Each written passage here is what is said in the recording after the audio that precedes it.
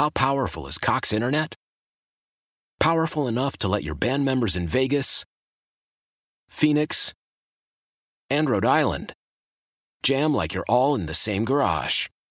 Get Cox Internet powered by fiber with America's fastest download speeds. It's internet built for tomorrow, today. Cox, always building better. Cox Internet is connected to the premises via coaxial connection. Speeds vary and are not guaranteed. Cox terms and other restrictions may apply. Analysis by Ookla Speed Test Intelligence Data. Fixed median download speeds. US Q3 2023.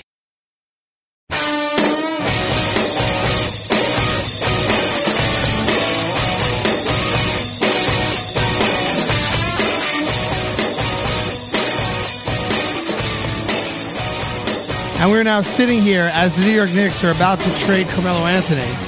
And it comes down to one guy, and one guy only. And I will say this about Steve Mills.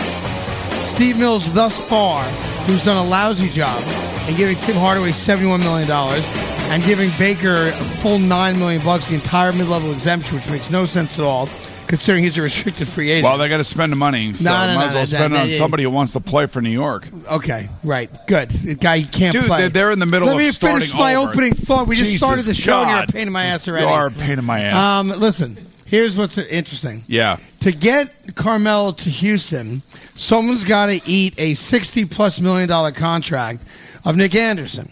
Now, you don't want him here, of course. He makes more money coming his way over 3 years than Carmelo's got over the next 2, obviously, right? Right. Here's the problem with it. Nobody else wants him either. Okay. So that's why you're hearing talks of the Pelicans getting involved now. The Pelicans. Maybe a fourth team getting involved because the Knicks are not going to take the Anderson contract. So right now, if another team or two don't get involved, Carmelo Anthony's going to be a Knick opening stop. day. He's not going to be a Knick. No, you're not listening. He's not going to be a Knick. Let me walk you through this again because it's really black and white. So maybe I'll break it down for you in the most rudimentary levels possible. Right. If another team is not willing to take Anderson's contract, I got you, and someone has to take it, or Houston can't acquire the Carmelo contract, right? Then Carmelo Anthony ain't going to Houston. Comprende, amigo? He's going to Houston. Okay. Let me walk you through this. Okay. If Ryan Anderson does not get sent to another team, meaning another team has to want Ryan Anderson. The Bucks are going to get Ryan Anderson. Here we go. The Bucks are going to get Ryan Anderson. It's going to be a 3-team trade between the Knicks, the Rockets, and the Bucks. So just be quiet, keep your mouth shut, look at your plate, and pay attention to what I'm telling you. If the Bucks were going to take Ryan Anderson, they would have taken him already. No, they'll take him. You think it's going to happen now? I think it's going to happen. So what, did you get an alert from some NBA trade website or no? No, and by the way, Ryan Anderson's 3 years, $19.6 million a year. It's $60 million. Right, I know that. Carmelo's 50-something. Carmelo's 2 years, $26 million. Plus, he also has a trade kicker, so that would make it up to $30 million.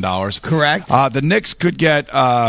you want to just take a look at what the Knicks would get? Well, what site is this? Is this like an invented thing? No. It's a trade site that I did. I came up with it. So Carmelo Anthony goes to Houston. Yes. Anderson goes to Milwaukee. Yes. And the Knicks wind up with Teletovic and a couple guys you probably never heard of. Right. Who combined are making $7-8 million. So the Knicks would acquire 4 players at $19 million. Carmelo goes to Houston. Anderson goes to Milwaukee. And financially, that trade could work. Okay, what are you punching in names and numbers on? I just sporttrack.com. I'm all over it because you know me because I'm big into NBA trades. Yes, yeah, I know. Meanwhile, I will tell you this: I am big into the NBA free agent signings because it's fun. It is fun, right. and the amount of money that's being spent, and which brings me to my next point, and that is your guy Richard Sherman. You love Richard Sherman, the cornerback from the Seattle Seahawks, who basically comes out and says that if the NBA players want to get paid, NFL players want to get paid like the NBA players, they're going to have to go on strike. Yeah, so I would say this about Richard Sherman. Richard Sherman, who's become a very wealthy man, made a lot of money based on his ability and talent. You don't take it away from him. Now, comparing the NFL to the NBA might be the dumbest thing I'll hear all day today, and I'm sure we're just getting started on here. A lot of dumb things. Yes, okay. I would say this about what Richard Sherman said. As soon as Richard Sherman is willing to go out on strike and not get paid a penny this year and be a man of his convictions and sit on the sideline on strike, almost like a hunger strike, to get better working opportunities financially, then I'll buy that.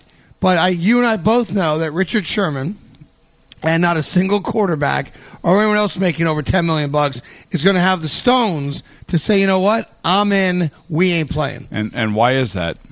Because they're selfish.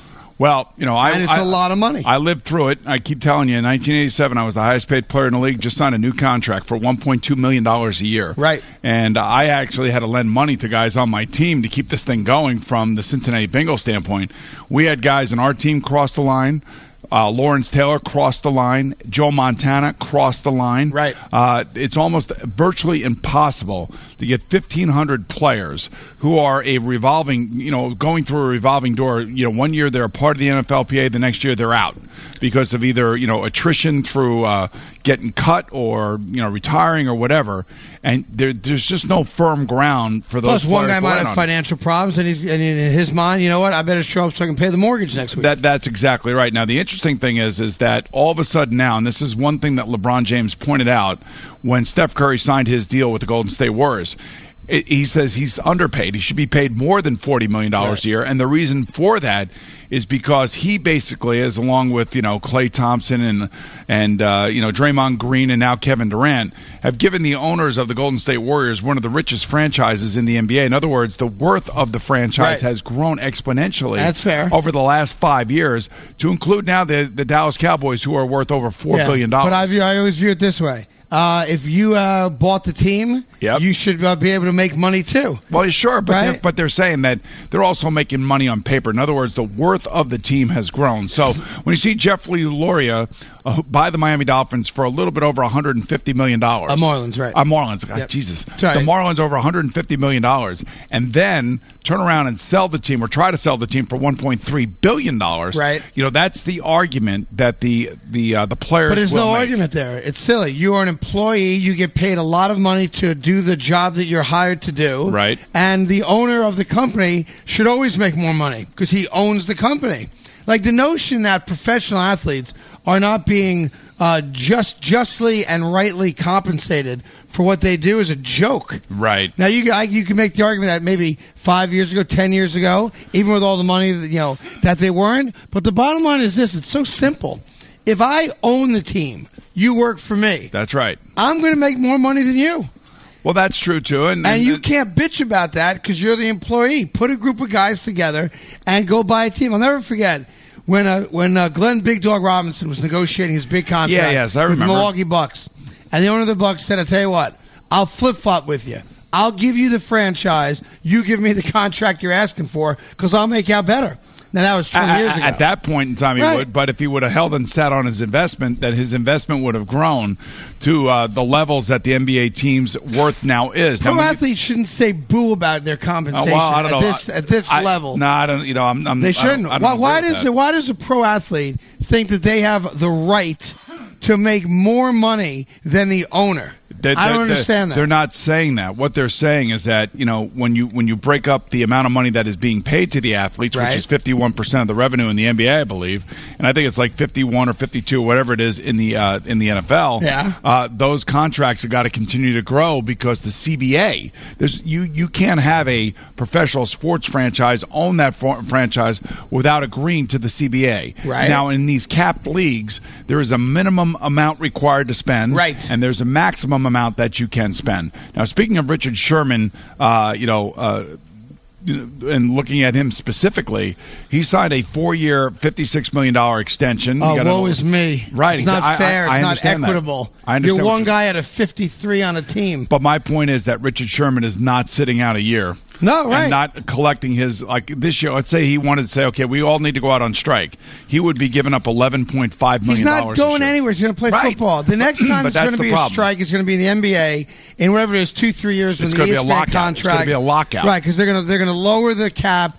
Everyone's going to have to start taking pay cuts. That's going to be the new reality of sports when TV contracts change because everything's going digital anyway. And I hate to tell you this. As soon as a pro athlete or a radio talk show host bitches about their salary publicly, yes, they lose. And they should lose because they ain't working for a living compared to the people that enjoy what they do as entertainers. It'd be like Tom Cruise going, what do you mean I'm only getting $20 million for Mission Impossible 9? Yeah, so, dude, I understand. Like, go F yourself. I understand what you're saying. How about this? Go right now to Staten Island, all right? Yeah. Go to the South Shore. go to sanitation unit number 3. Nice. They're listening right now, picking up Staten Island garbage, which might be the worst garbage in the 5 boroughs. No, it's not. There's no way. It might be. I don't know. These guys are busting their asses. We come to work in the morning. You see the piles of garbage on the streets of Manhattan? I do see it. You know that I do. You see all the animals like festering around that garbage? Festering animals. It's That's what you get. Yeah, so I appreciate where you're coming from. What I'm saying is tell those guys, dude, I agree Richard with Sherman's you. not making enough money. They're on the truck. I hear them. They're laughing right now. Dude, I live the life of what Richard Sherman is asking for athletes in the NFL to do.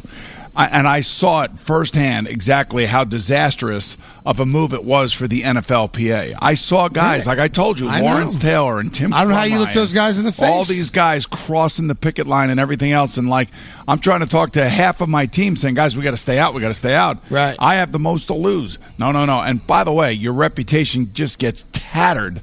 And it ends up in tatters, right, like it did in 1987 in Cincinnati for me. You know, I was public enemy number one because people did not, Mike Brown, the owner of the team who gave me the new contract, loved me as a player, appreciated me as a leader, and I get all that stuff, but basically was also playing politics with me. He made you the highest paid player, so there's a microscope on you. Right, exactly. And I had a deal underneath that microscope. So it sounds great when you say it, and it sounds tough when you say it. Right. But the reality is that these players will never do it.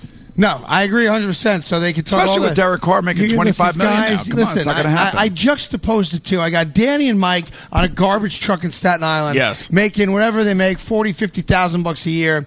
And over to the right, I got Richard Sherman making $50 million going, we better be ready to strike if we want to get ours.